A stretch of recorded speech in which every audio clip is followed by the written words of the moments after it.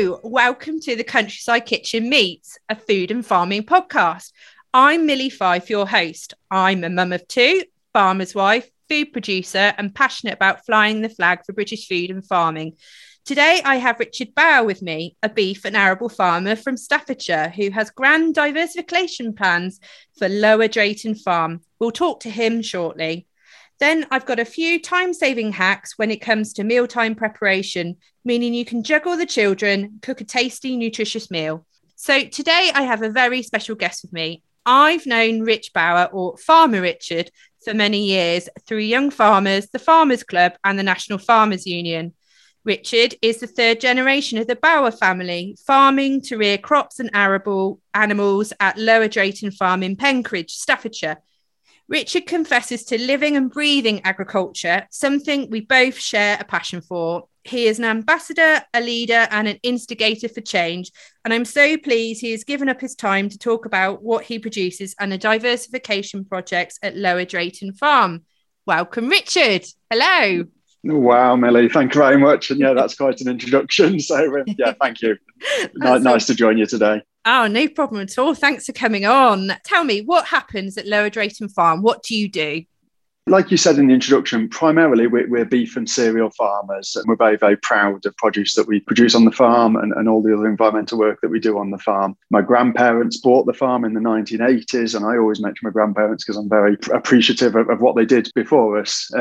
But we've realised, like most farmers, we've had to diversify. Basically, it's been a need to diversify, to sweat our assets, to make sure that we can get through the cycles that the economy is in, really, and agriculture can be in massive cycles because the weather affects what we do and global markets affect what we do. So yes, first and foremost, we're food producers. We also produce some renewable energy on the farm because I think farmers have a great opportunity to produce renewable energy in different ways. And we produce, we've got solar panels, and we've also produced biomethane gas through an anaerobic digester on the farm. We do a lot of environmental work as well, be that plant trees or have stewardship margins or for birds and bees.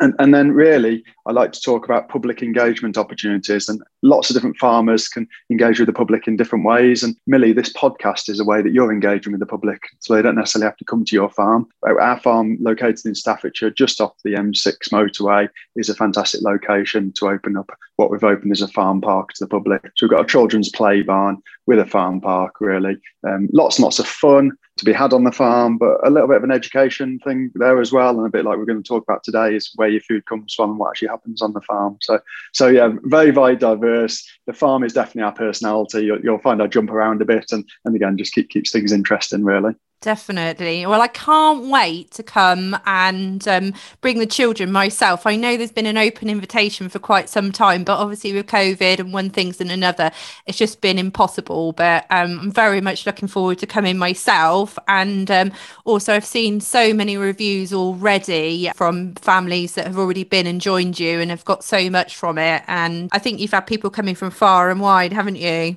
We can't believe the feedback that we've had. I mean, if I talk specifically about the open farm, we've opened to the public for about just over 10 years, and it started with just a maze on the farm. Basically, that just organically grew into like a petting farm.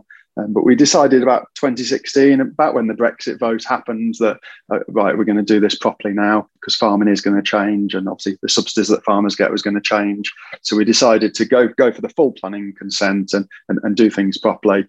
I mean, that took the best part of 3 years, and then it took about 2 years to build what we've built. And what we've built is a children's play barn and adventure farm as well. And then we launched it right in the middle of a pandemic as well. So we launched it last August. And luckily, we were able to open. I think we've opened for about 5 months of the last 12. So yeah, it has been a challenging time, but the feedback that we've had when we have been open has been fantastic. That's amazing. And I know throughout the pandemic, you looked at different ways of encouraging people to still come along and try and obviously working with the restrictions and everything. Can you just sort of talk a little bit about how you managed that? Yeah, no, I'll always admit, and I always say, when your back's against the wall, you innovate as well, and that's what a lot of businesses have done. I saw that lots of other open farms that couldn't close, they opened farm shops and things like that. because obviously food was an essential item, and so they could stay open. Being honest with you, all our money was invested in this play barn, so I couldn't really afford to open anything too grand. But we decided to open a drive-through burger bar at the farm this spring. We'd already got the kitchen. We basically sell our own burgers from our own beef cattle on the farm, so really, really local food, really, really high welfare and fully traceable food as well. And that went down absolutely amazing. So we opened that for 8 weeks during the latest lockdown in the spring. Had 3,600 cars come through and buy burgers from us. We sold it as a mini farm safari. So we parked all the farm machinery out in the car park. So people drove around the car park, stayed in the cars nice and safe, and then drove around the play barn, saw a few animals. And a bit like a large fast food chain that they order at one window and then they collect it at the end window, and then they enjoy their food. Funny thing is, some of our queues were actually over 2 hours long, and people were fine. They were happy about that. But yeah, those big fast food chains, they made it look really, really easy. And it was a learning curve for us, but it went down really, really well. And it really got our name out there as well. Lots of people who said they hadn't been to see us before. And then finally, we didn't charge actually to do the safari. We only charged for the food. And everyone was saying, well, why aren't you charging for this? Thank you very much for doing it. And we were like, no, well, thank you very much for coming. But the one thing we did do, we're raising money for Birmingham Children's Hospital this year. That's our chosen charity. And I think we raised towards £5,000 for Birmingham Children's Hospital. Wow, so that went down really, really well. Fantastic. Oh, well, good for you. That sounds like a brilliant, brilliant opportunity there, and something that meant that you could still obviously trade as a business, but obviously a few stumbling blocks but overcome that really, which is fantastic. And, what you've obviously got lots going on. What do you enjoy the most? Is there something on the farm that you enjoy working with the most or doing, or do you enjoy it all?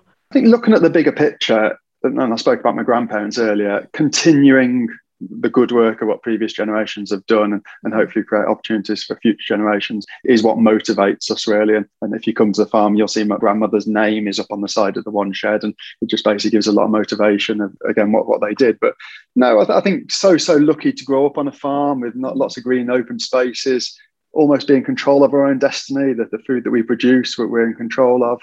But then sharing that with our customers. So there's nothing better than the reviews that we get. Like I say, it's all, I could tell you that we've got a fantastic place, but it's no good me saying that. It's good that the customers say that as well. So that will continue as much as possible. Definitely. And how can people find out more? Yeah, I mean, social media is amazing nowadays. So yeah, I think our Facebook page has the most traffic through it, and that's just Lower Drayton Farm. But we've got a couple of websites. So yeah, lowerdraytonfarm.co.uk, or even one that's called playatthefarm.co.uk.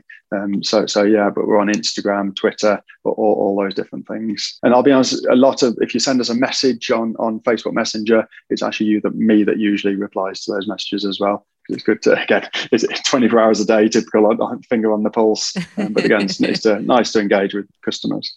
Definitely. And also, I think people always want quite an immediate response in this day and age, don't they? If they're planning something with their children, they want to know if they're able to come out. Yeah. And also, that's really nice for you. Although at some point, you're going to have to delegate, because I think there's so many things going on that you're like Superman. You're just here, there and everywhere. And I don't know how you do it, really.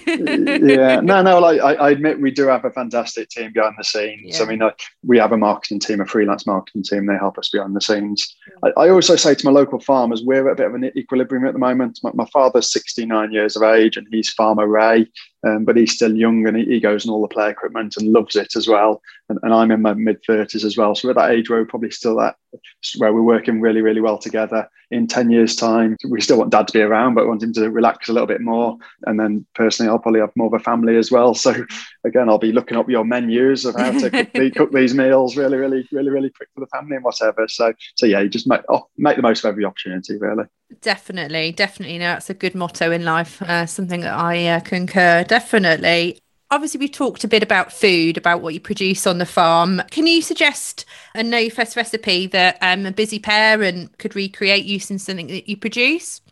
Yeah, no, absolutely, Millie. And I was just thinking this weekend, we just had a lovely rump steak, and it was our own Aberdeen Angus rump steak, actually. Lovely. It doesn't take very long to cook a rump steak, just 2 minutes on either side, really. I like it as rare as possible. A little bit of salt and pepper seasoning before you cook it, and a nice hot pan of rapeseed oil in the pan. Yeah. And then alongside that, really, we just like some salad with it as well.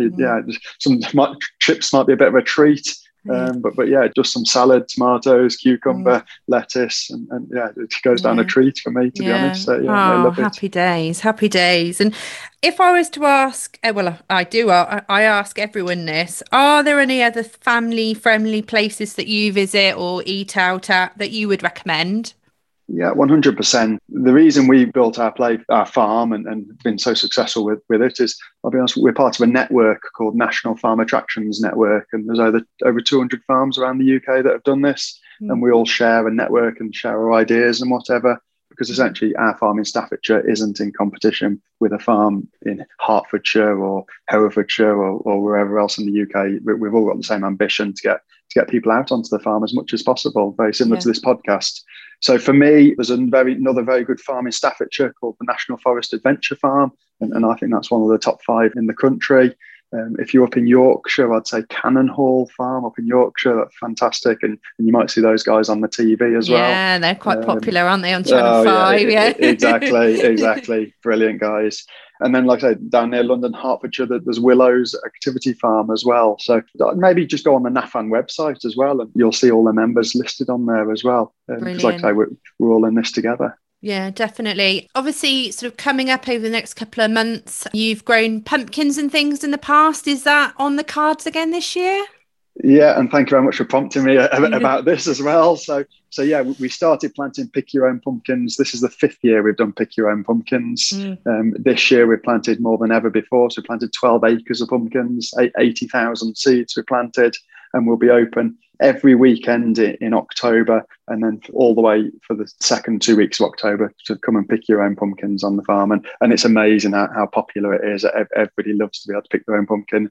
It's all part of a fantastic experience as well. But then we'll sell like pumpkin soup as well when you're there, and all different things. So yes, look out for that. We'll be launching tickets for that later this month, basically. And it also links into a Best of British theme that we've got going on the farm this year as well. So we had a Best of British maize, which was the shape of a Union Jack, all summer. And then also this month, we've got pick your own potatoes on the farm. We've got pick your own sweet corn on the farm as well. So again, it all links in with supporting great British produce and harvest time on the farm. Brilliant. So will there be 80,000 pumpkins ready to pick?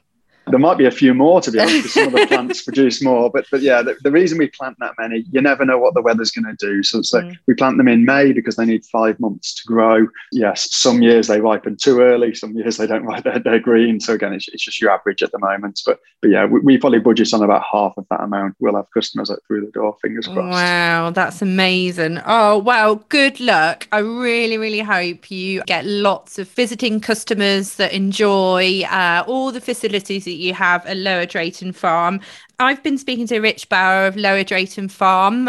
Thank you, Richard. Just stay on a minute because I'm just going to talk to you about a few things, see if I can whet your taste buds with a few of my time-saving hacks.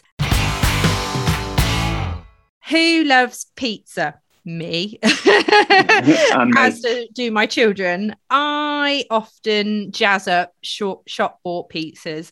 Now, when I have more time, I get the kids involved making a pizza base, tomato passata, and a choice of toppings.